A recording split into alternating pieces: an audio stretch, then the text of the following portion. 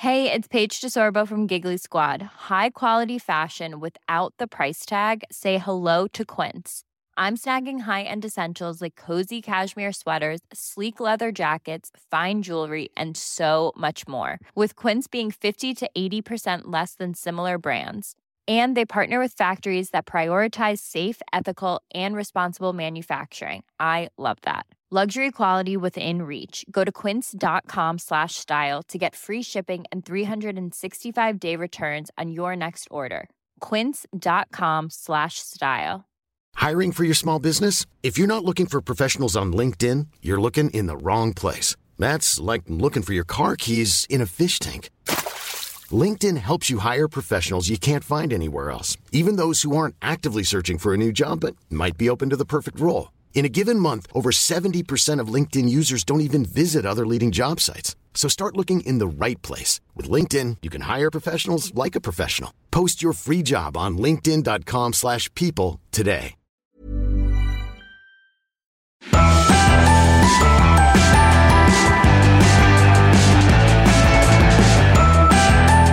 James was a delight. How do you feel about his haircut? It's nice. it's shorter than he had for the first album, the Chaos and the Calm album. It's the sophomore album, shorter big haircut. Shorter big haircut, leather jacket. Were you in the room? I forgot when I was told this, but someone was telling me a story about how a fan came up to him after a show one time and they're like, I love your hair and your hat. Like, I know who you are because of that. Like, you're so identifiable. That is you. And then immediately he was like, I got to cut my hair and never wear this hat again. You're right. Losing the hat was a big talking point for this album coming out. Yeah. I feel like it really is. It's a whole new bay. A whole new day and a whole new bay. Baywatch 2018. Man, that's a great album title for him. Spell the Bay, B-A-E. Definitely. Otherwise, it's just too obvious. Anyway, you're listening to the Alternative Facts Podcast, Billboard podcast for discussions with interesting voices all across alternative music. My name's Chris Payne. I'm a staff writer at Billboard, and I host this podcast every week. Joined today in the studio with Billboard editor and Arctic Monkeys and sloth enthusiast, Lindsay Havens. That is me. That is a great way to summarize me.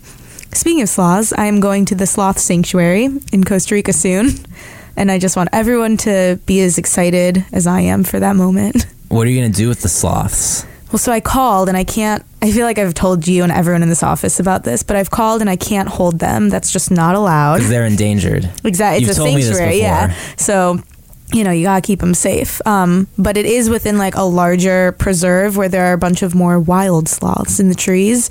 So after I visit the sanctuary, my brother and I are just gonna sort of go like searching around. I saw a picture with one. It's just, you're gonna have to get good at climbing trees because sloths are slow, but they can climb. If you're gonna go find sloths, they're kind of violent. Like, I think they're one of the deadliest animals. They're just too slow to really like hurt anything or anyone. This is alternative facts, so this could be true or not. Sloths have no natural predators. Fact or fiction? But yeah, so that's what's on my radar. Sloths. Yeah. Forever and always. And liking the new Arctic Monkeys album. I love that album. And my favorite thing right now has been to just watch people on Twitter come around to it very slowly. Mm-hmm. Like I feel like the most common tweet is, took me like 4 or 5 listens, but I get it now. Yeah, I've heard that. What's your take on it? I didn't like it enough to get to a 4th or 5th listen yet, but man, it's a slog as far as I'm concerned. Well, I'm not feeling it. When you're ready, give it a few more tries. I think you'll come around. I like the James Bay album a lot more. Put that out there. That album is fantastic. Electric Light. It came out last week, actually. This conversation you're about to hear is from a few weeks back. James came by the New York Billboard office a little bit after playing Brooklyn Steel. He was in town.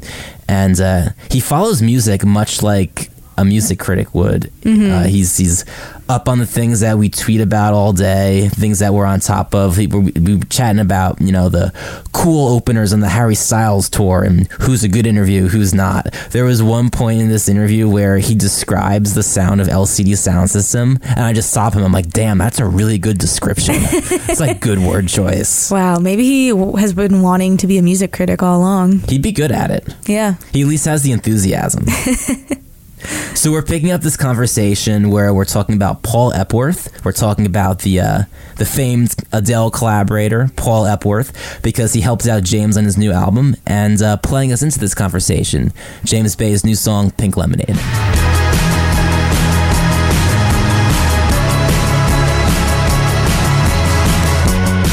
Don't fall into my arms. Don't ask me to repeat it. Don't suffocate my heart. I don't know what I'm feeling. Do you wanna talk? Do you wanna talk it through? Swear I ain't got anything on my mind. I wanna talk to you. Cool. Yeah, he came in towards the end of the Electric Light process, right? Yes, he did. It's a cool story to tell, and it was an amazing reality. Myself and my friend John Green had written all of these songs. I did write a song with a guy called Jimmy Napes as well, who's great writer and a great guy, and well known for a lot of the stuff he's done with Sam Smith. And I had these over 12 songs, probably had about sort of 15 or 16 songs. And I'm not, on that note, I'm just not one of these people who writes like hundreds of songs for an album. And everybody says to me, how's the record going? And I say, it's all right. And I say to them, how's it going for you?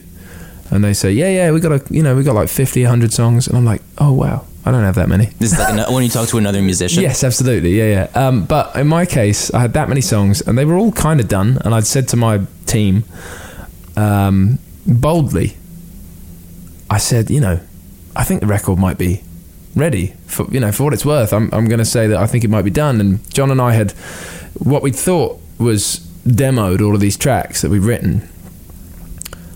And yeah, the vast majority of them kind of stayed the same. Paul Epworth heard some of these songs and just called me out of the blue, because my A&R guy, in a very sneaky A&R guy way,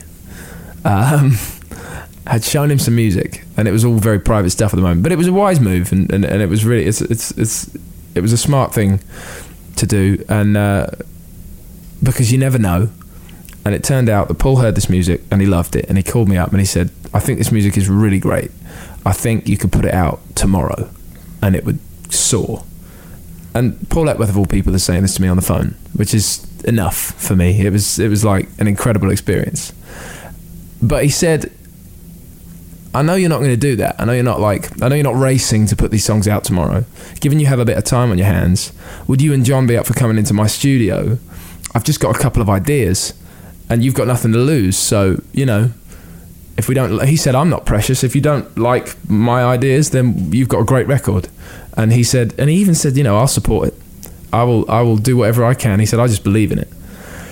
And so we went in for a few weeks after we'd made all this music. And Paul, there was a couple of tracks that he gave some real attention to, because we all realised it could do with a bit more attention, and he kind of sprinkled his fairy dust across it and made a few tweaks here and there. And yeah, he came in this sort of additional production capacity, and really, I will say, in hindsight, helped it over the line big time. And it was just a great experience in all other respects, just getting to hang with him in such an incredible studio, with such a talented producer, Yeah, you mentioned him in the Coldplay sessions being inspired to match the guitars with 808 drums. Right. And that kind of electronic percussion. He was probably drawn to that hearing your album. I think he was drawn to some of those things. I know that the thing he was most drawn to, there are sounds on my new record that you'll hear in kind of typically more like R&B stuff. There's a lot of sort of Frank Ocean and Drake and kind of Chance the Rapper, like sonic inspiration for me on this new record. But then I also was heavily inspired by LCD Sound System, for example, which is like trashy but electronic. It's a good way to describe that. Right. It's like music journalism talk. Oh, I'm trying. If this all goes, I'll try something. I'll try a bit of that. He recognised all of that because he's a fan of all that music too. But he came to me and he said, what's great is you've got beautiful and brilliant songs at the core, but you've thrown all this incredible these nuts sounds all over these songs, and it just sort of sounds like this brilliant chaos at times and this beautiful sort of delicate, not quite as much sort of chaos at other times, and essentially a lot of the ways that John and I had put that music together was kind of through Pro Tools and approximations of those sounds. One of the most basic things Paul was saying was, come to my place, I've got the real versions of those toys. I've got those DX7s and those Prophets and all these different synthesizers and all these different drum machines, and also incredible acoustic instruments as well. So we just sort of peppered it with a few of those things as well, because they just sound incredible, very much on a kind of production level. And it all got a bit better again. It was a real cool experience. Yeah, with this album, was it important for you to kind of change things up for people who were expecting you to go in a certain lane after the chaos and the calm and Absolutely. be like, nah, I got this? Absolutely. That's how I tick as an artist. That's how all my favorite artists tick. They don't, on the one hand, you can call them chameleons. On the other hand, I think they're just being the truest version of an artist. You don't stay the same. That's boring. Like, people say to me, you didn't do what people expected. And I say to them, oh yeah, because if I'd have done what people expected, who would be interested? Oh, of course, he's done the same thing. That makes sense. What else is out? That doesn't inspire me. That doesn't move me. My favorite thing is challenging as a fan of of a particular artist when they do something else. But I've definitely grown to love that, and it didn't take me long. One example that springs to mind is I was a very big fan of, and there's lots of different examples of why I've done what I've done and what's inspired me to do it. But this is maybe one of the less expected examples that I'd bring up. But when Maroon 5 put their first album out, I was a big fan of that album. Love I was songs about Jane. Right. Right. I was like 13, 14 when that album came out. It was brilliant, and it took a while. They really worked that album for a lot of years. And my girlfriend's mum owned a record shop at the time, and it came round twice. It came out, and she'd been listening to it, and then it got this second push, like a couple years later, when a different song reacted at radio. So it finally worked, and they had a great time. But my God, did they worked that thing, and they toured it for years and years, like somewhere between 3 and 5 years. They were touring that album. Second album finally came out like 5 or 6 years after that, or something like that, after the first album came out, and it was different. It was kind of disco. It wasn't She Will Be Loved. It wasn't like any of those kind of more organic sounds. And initially, as a young teenager, I was like, this is one of my favorite bands at the time. What have they done? This isn't what I expected. And second or third listen through their new record, it clicked in my head. And I said, oh, okay, well, and I read a couple of interviews, and he was like, well, no, we can't. Look, we trust you, you trust us. We have to push each other for this relationship to be great as well. He was talking to his fans, Adam Levine at the time. And they've gone on to keep changing and be chameleons and evolve and be kind of the truest version of an artist, in my opinion.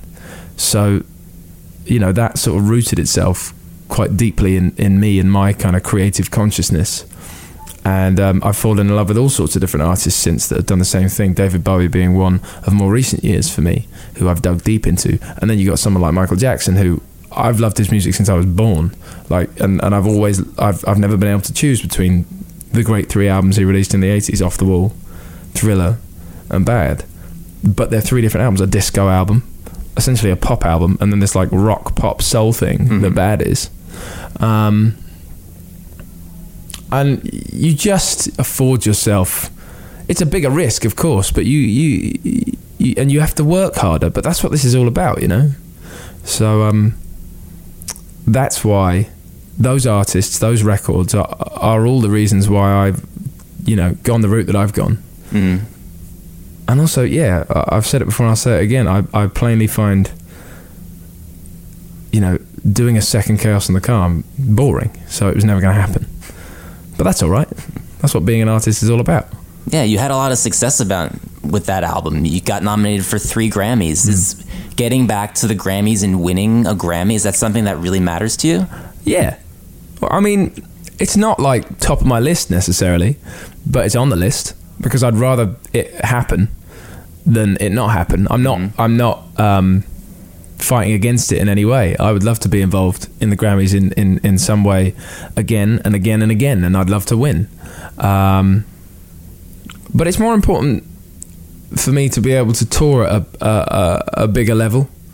I'm doing theatres all over the place. I've done a couple arenas. I want to go bigger. I want to be doing arenas all the time. And then I want to go bigger than that. And that stuff is more long-standing. You know, you could win an award in one year, but you could have a 10, 20, 30 year career touring. And that award would have been important, but and it probably would have played a part, but it isn't the only reason that you tour extensively, you know, for that amount of time. You have to have great records that people want to come and see live again and again and again. So nominations in that respect, and winning or not winning, like being involved in those sorts of things is important to me. But my biggest focus is making great music and being able to play it forever. Sure. And, you know, talking about these constant artistic reinventions with every album, it's really exciting, and I'm sure it's really inspiring, but it can be hard too, because like for like one Maroon 5 story where their reinvention worked just as well, maybe better, there's so many big risk-taking albums that just are maybe awesome and appreciated far later, but in their time just flop. Like, absolutely. Does that worry you? Absolutely, of course. Well, absolutely, you're right. It happens. Does it worry me? If it worries me, that'll slow me down. There's no time to be slowed down, you know. I don't know. It doesn't worry me as well because I love what I've made and I believe in it eternally. So I don't know, and I'm seeing a reaction already.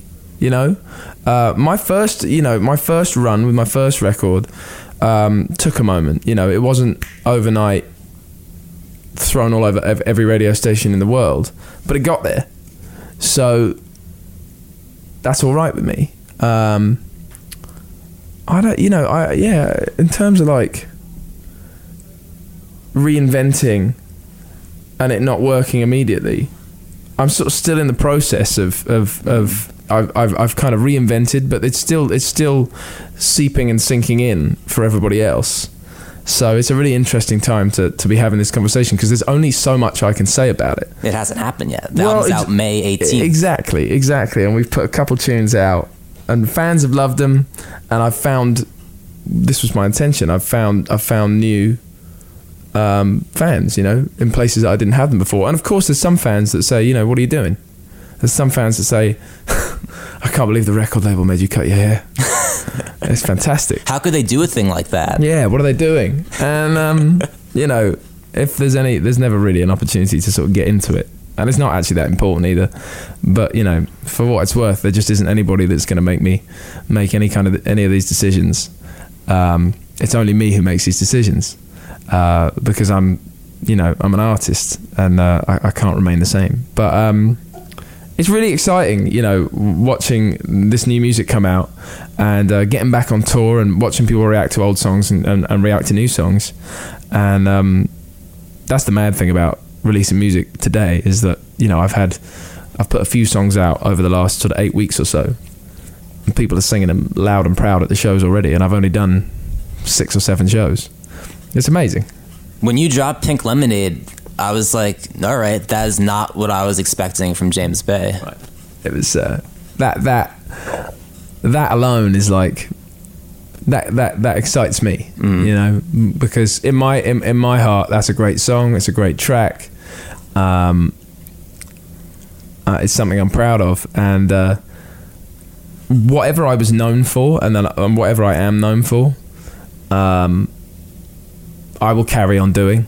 If it's like intimate, heartfelt stuff, I'll carry on doing that, because I know that's, you know, I've got to play to my strengths, but I know I've got more strengths, and I'm watching people go crazy for Pink Lemonade at shows already, and the reaction to, you know, playing it on Saturday Night Live and stuff. I get a real buzz out of people saying, whoa, I didn't expect that, but I love it.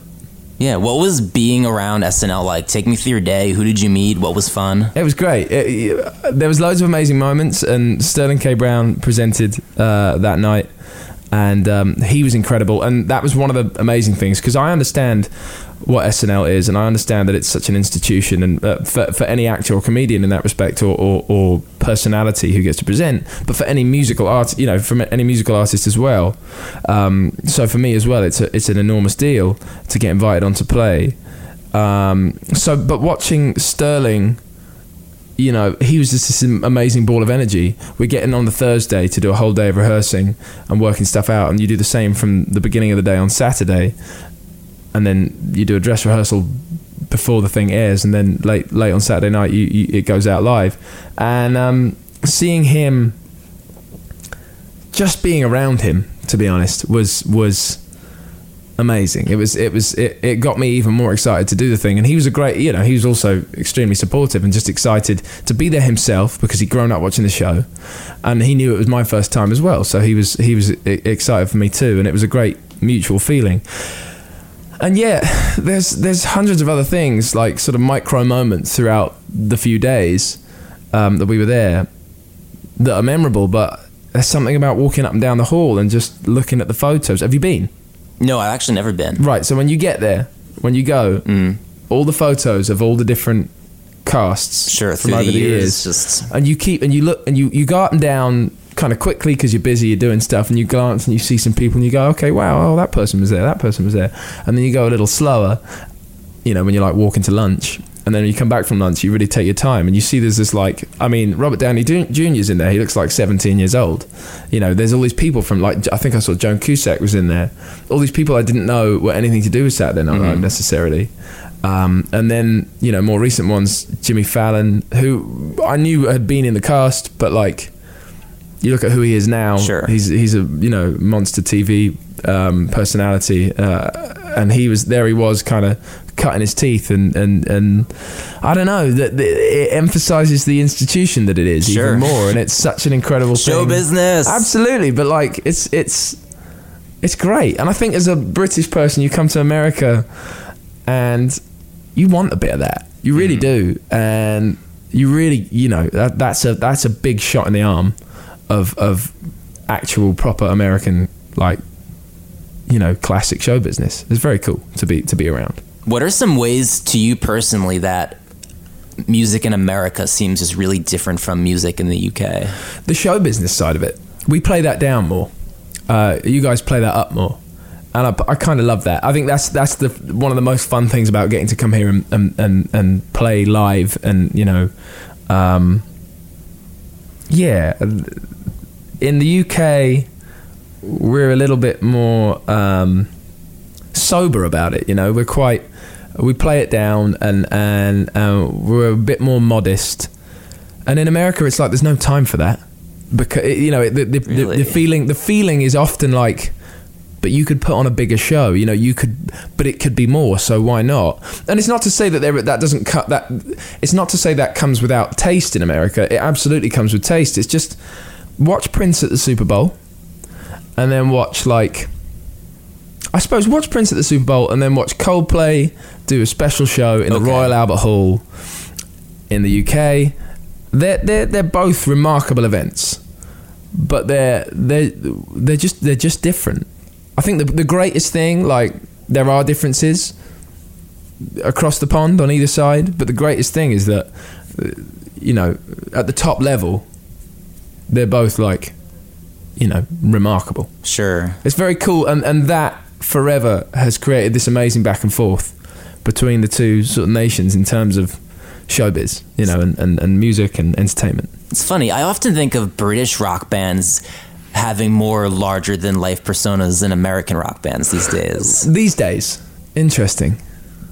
Because funnily enough, when you said that, before you said these days, I was thinking, well, look at, and you know, they're all from different eras, but I guess you look at like the Smiths, and then look at Kiss. But like, sure, yeah, but that's like indie rock. Well, of course, exactly. So it depends how specific you want to be or not.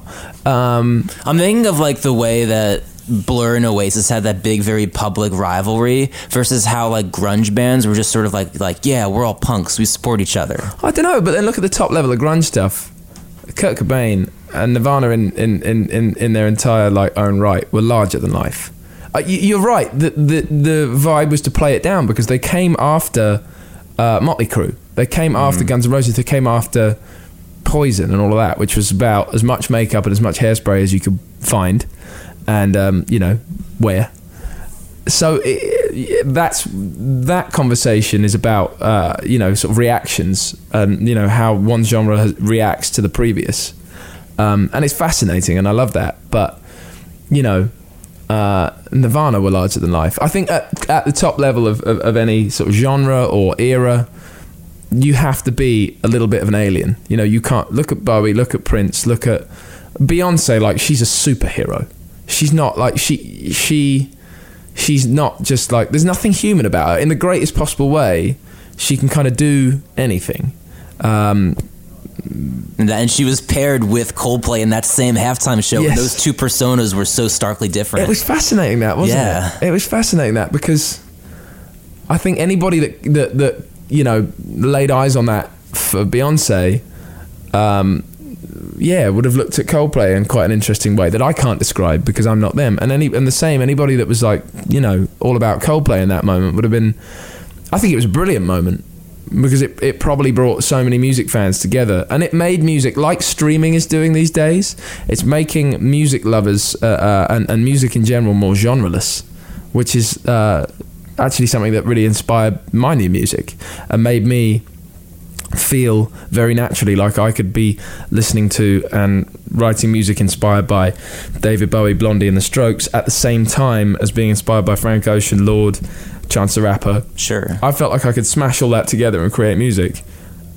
and it was absolutely like an okay thing to do, an exciting thing to do, an important thing to do. Whereas in the past, when music was much more tribal and you were an indie kid or an emo kid or a, you know, I don't know, a hip hop kid or whatever, you couldn't tell your friends that while you were listening to, like, I don't know, Run DMC or something, that, you know, or you'd listen to Run DMC all your life and you're like, you know what, I heard this song Yellow by Coldplay and I kind of like it. You couldn't do that back then, but nowadays it feels like you can because of, I do think it, you know, there's a lot of that streaming is doing that is making that possible. And it's moments like that on the Super Bowl when Beyonce and Coldplay were put on the same stage that make music lovers go, I can love all of these genres at the same time. Sure. Yeah, a lot of that combination is going on in your music. What struck me as interesting is you use a good amount of electric guitar on the album. And I mean, you don't hear a ton of that on the radio these days. Like, do you, at least in America, I mean, like, do you feel like it's kind of risky throwing that into? Out of interest, and I don't know your music taste, but does that make you kind of sad or are you indifferent? I mean, it makes me happy. I mean, like... no, but I mean that you don't hear a lot of electric guitar on the radio these days? It bums me out. I mean, what got me, like, passionately into music, I grew up in New Jersey, was, like, emo music and pop punk when that shit was huge. It was huge in my high school. And that stuff, you would hear, like, My Chemical Romance crossing over to top 40 radio alongside Beyonce. Like, you heard that back then. What's weird is that was about beautiful songs and emotional melodies with guitars in a new way at the time. Sure. Because it was quite hard edge music as well at times. But like, I put all those guitars into my music because it's my like fifth limb, the guitar.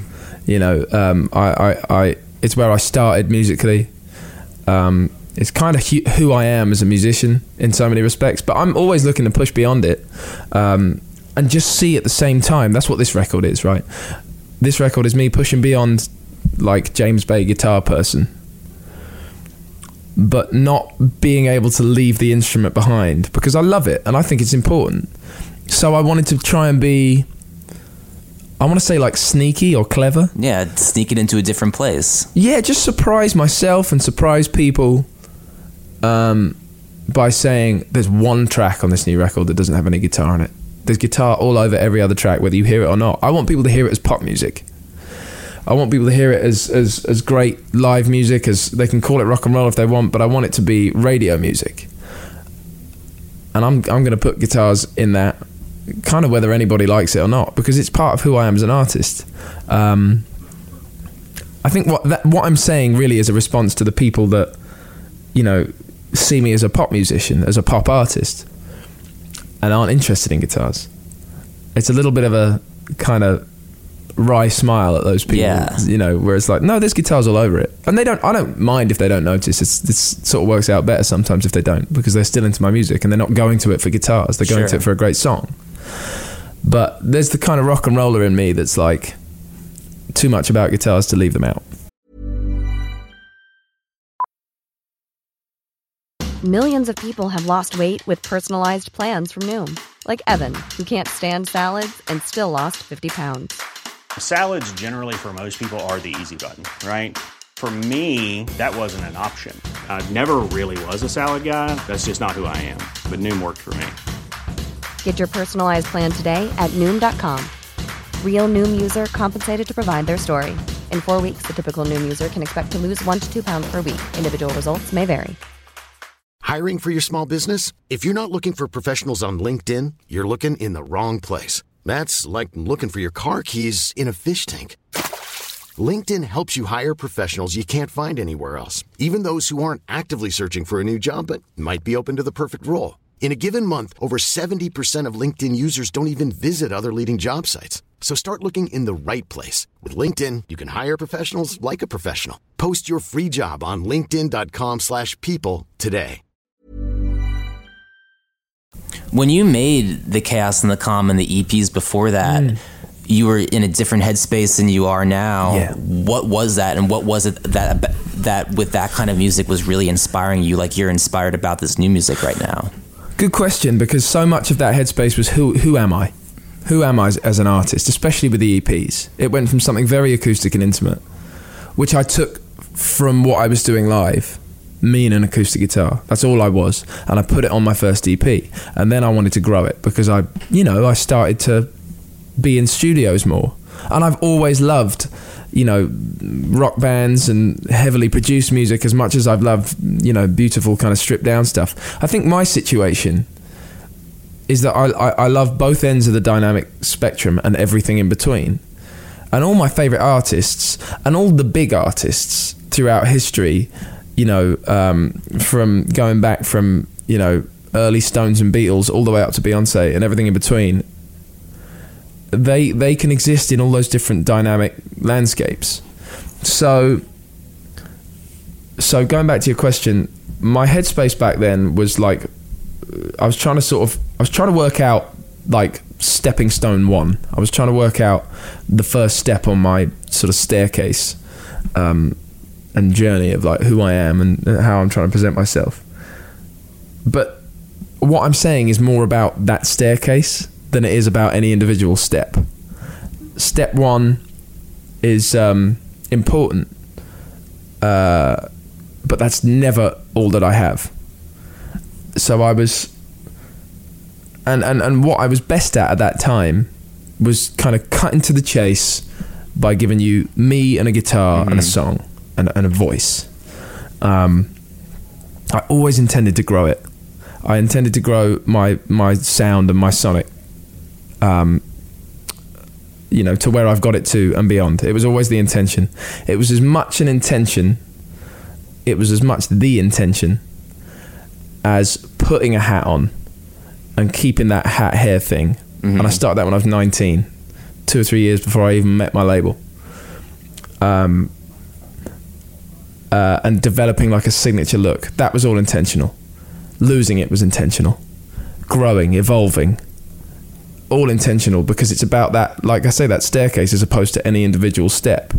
So, my headspace was, what is step one? Sure. And it was working that out and,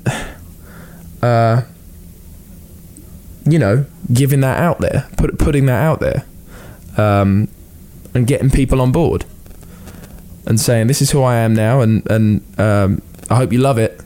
I'll always have that in my arsenal, but it will develop, it will change. Does that make sense? Yeah, I'm thinking like, were you in a world where maybe the venues you were playing, the musicians you were around, your setting was conducive to playing the acoustic guitar, and that's...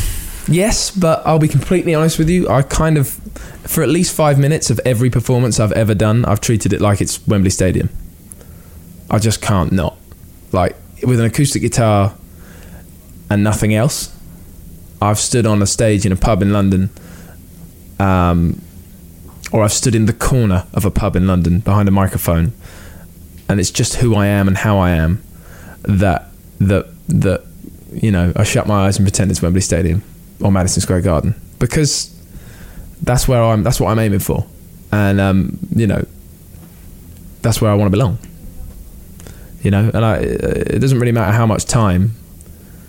I want to get on with it, but like, I have to be seeing that at the beginning there if I'm ever going to get there, even if I am just an acoustic guitar and a guy in the corner of a pub. Do you know what I mean? Yeah.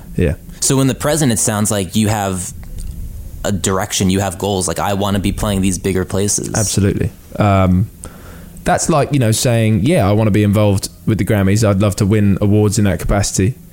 It doesn't have to happen right now, but I'm shooting for it. It's all part of the plan.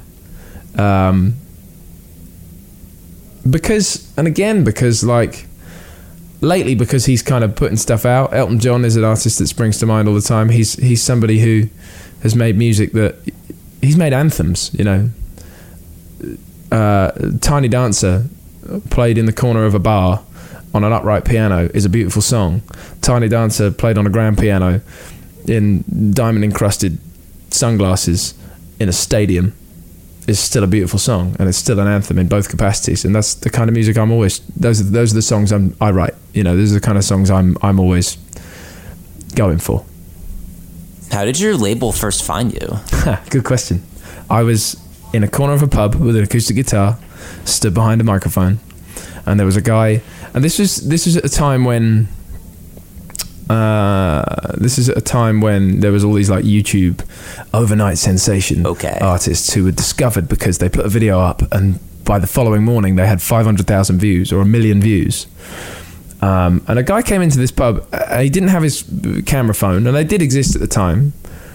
They weren't as good as they are now. He had a full camera on his shoulder, like for shooting movies kind of thing. And he set it down, and he got himself a drink, and he sat down, and I'd just done my first song, and I was getting into the second song, and he got the camera out, put it on his shoulder, and was shooting me. And he got the last song as well, and I got talking to him afterwards, and I said, "That's quite a camera you got there." And he said, "I know it looks a bit weird." He said, "I am a cameraman. That's my job. I've just finished the work today, and I'm just here for a drink." He said, I thought you were great though.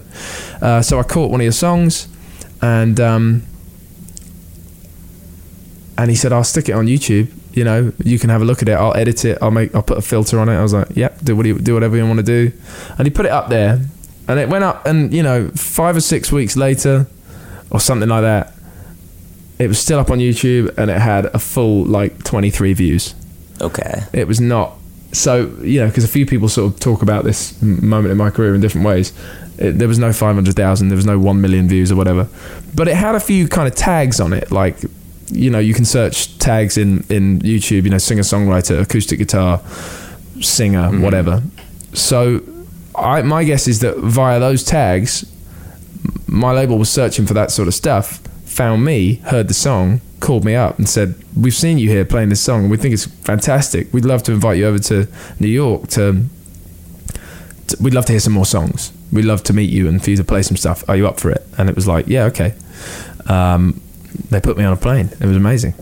And I went and met them, and we had a really great, weekend. And I met a couple other labels, and some other people kind of heard some stuff. But Republic, who I met in New York, were absolutely the best, and they just got it. But they had the aspirations and the dreams that I had, whilst I was this solo acoustic guitar troubadour dude, keeping it pretty intimate. I was talking then about how I wanted to reach the heights of all the artists that I've named, you know, while we've been chatting so far, and they just understood it. They didn't just say, yeah, cool, great. Yeah. It was a conversation. It was rational, but it was with big hopes and dreams at the same time, which is kind of how I am.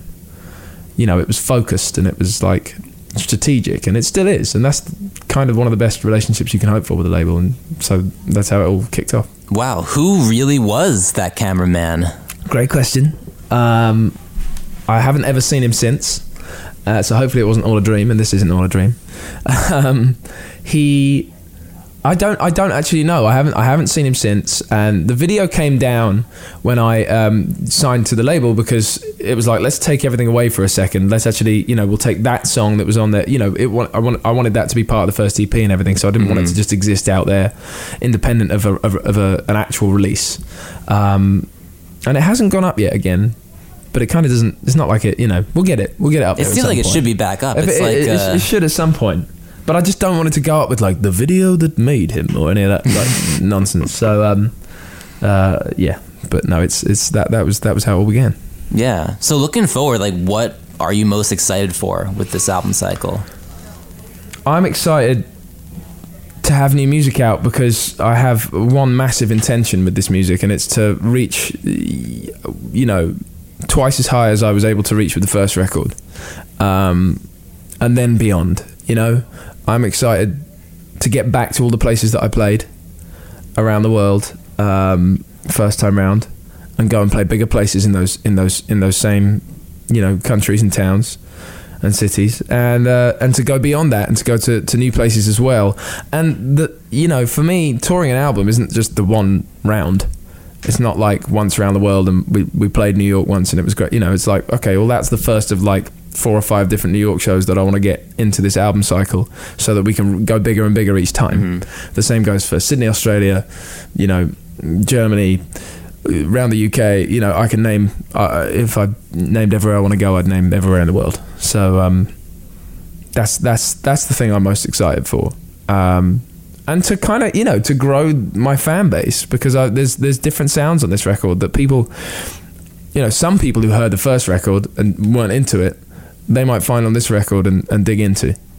You know what I mean? Mm-hmm. So yeah, those are all the goals, those kind of things and beyond.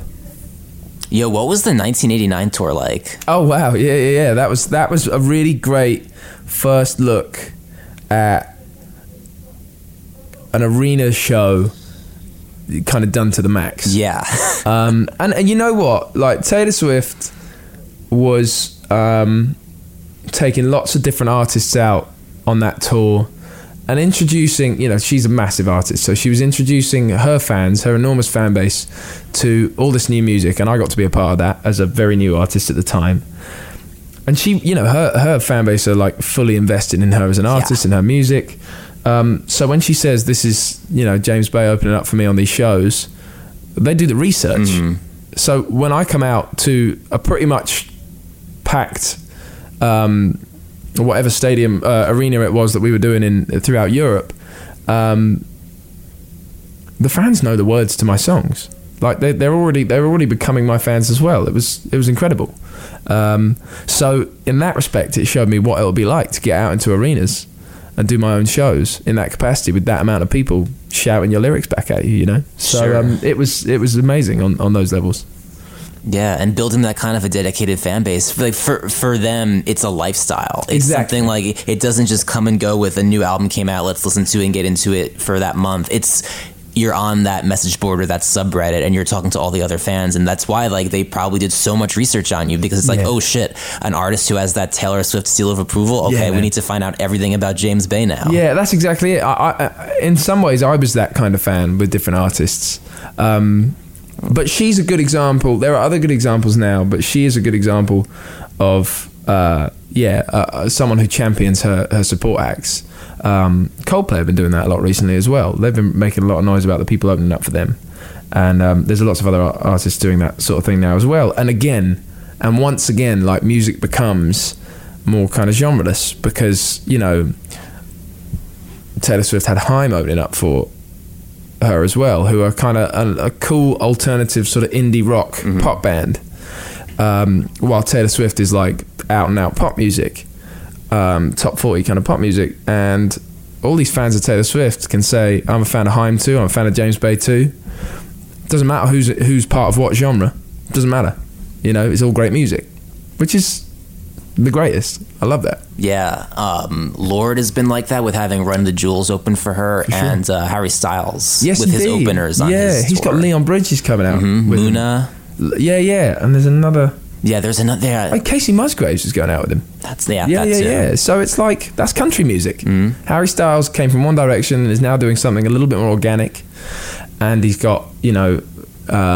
Leon Bridges, who was known for quite a cool sort of 50s sort of throwback thing, sort of Sam Cooke sound, and is now doing something a little bit more sort of R&B sounding, I guess, from the couple of tracks he's released from the new record. And all of that music's going to be on the same stage at the Harry Styles shows, which is wow, like, you know, let it happen. Yeah, it's cool to talk to someone who's really following music like this. Who's like, because a lot of artists just aren't really like listening to what's coming out or like following other people's new tours. It's tough, right? Because neither of us are right or wrong, and it makes the conversation great. And it's conversation. It makes it better for me to talk to someone. But it's conversation I love to have, you know. But it can get into your head as an artist in right ways and wrong ways. You can start to overthink what you're doing. I can start to overthink what I'm doing. I saw a quote. I can't remember which artist said it, but it was something, and I can't remember the quote exactly, but it goes against what we're enjoying right now in a way, because it said, you know, it said my responsibility as an artist is to be out of the loop. Because how am I going to be unique or creative if I'm just watching and, you know, potentially copying everything else that's going on? Neither thing is wrong. That's the interesting thing, because then you got Bob Dylan saying, you know, good artists borrow, great artists steal. My favourite one, on the point of like kind of, you know, iconic quotes and stuff, because you can follow any of them. Bob Dylan and David Bowie said this later on in his career, and I read it again as I was making this new record. He was asked what he was up to, what he was making, what he was working on. He said, I don't know. I don't know what he was doing, but his answer to the whole thing was, I don't actually know what I'll do next, but I promise you it won't be boring. I think that's like something to live by. It doesn't really matter how you come at it. We all will come at it our own way. It just has to be something that moves you and excites you, and hopefully it'll do the same for other people. That's true artistry, I think.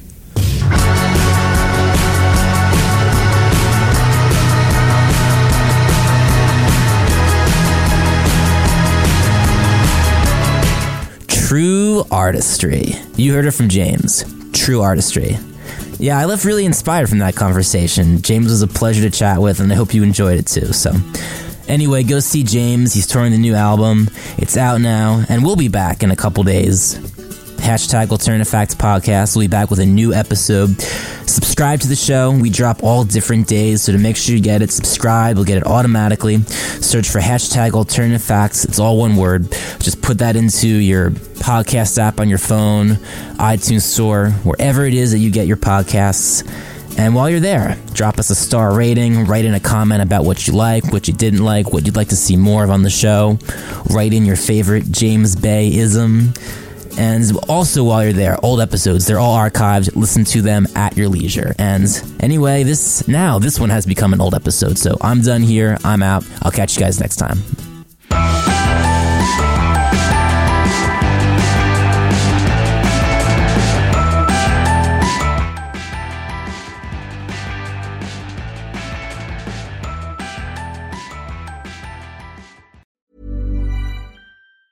Planning for your next trip? Elevate your travel style with Quince. Quince has all the jet-setting essentials you'll want for your next getaway, like European linen, premium luggage options, buttery soft Italian leather bags, and so much more. And is all priced at 50 to 80% less than similar brands. Plus, Quince only works with factories that use safe and ethical manufacturing practices. Pack your bags with high-quality essentials you'll be wearing for vacations to come with Quince. Go to quince.com/pack for free shipping and 365-day returns. When you make decisions for your company, you look for the no-brainers. If you have a lot of mailing to do, Stamps.com is the ultimate no-brainer. Use the Stamps.com mobile app to mail everything you need to keep your business running with up to 89% off USPS and UPS. Make the same no-brainer decision as over 1 million other businesses with Stamps.com. Use code PROGRAM for a special offer. That's Stamps.com, code PROGRAM.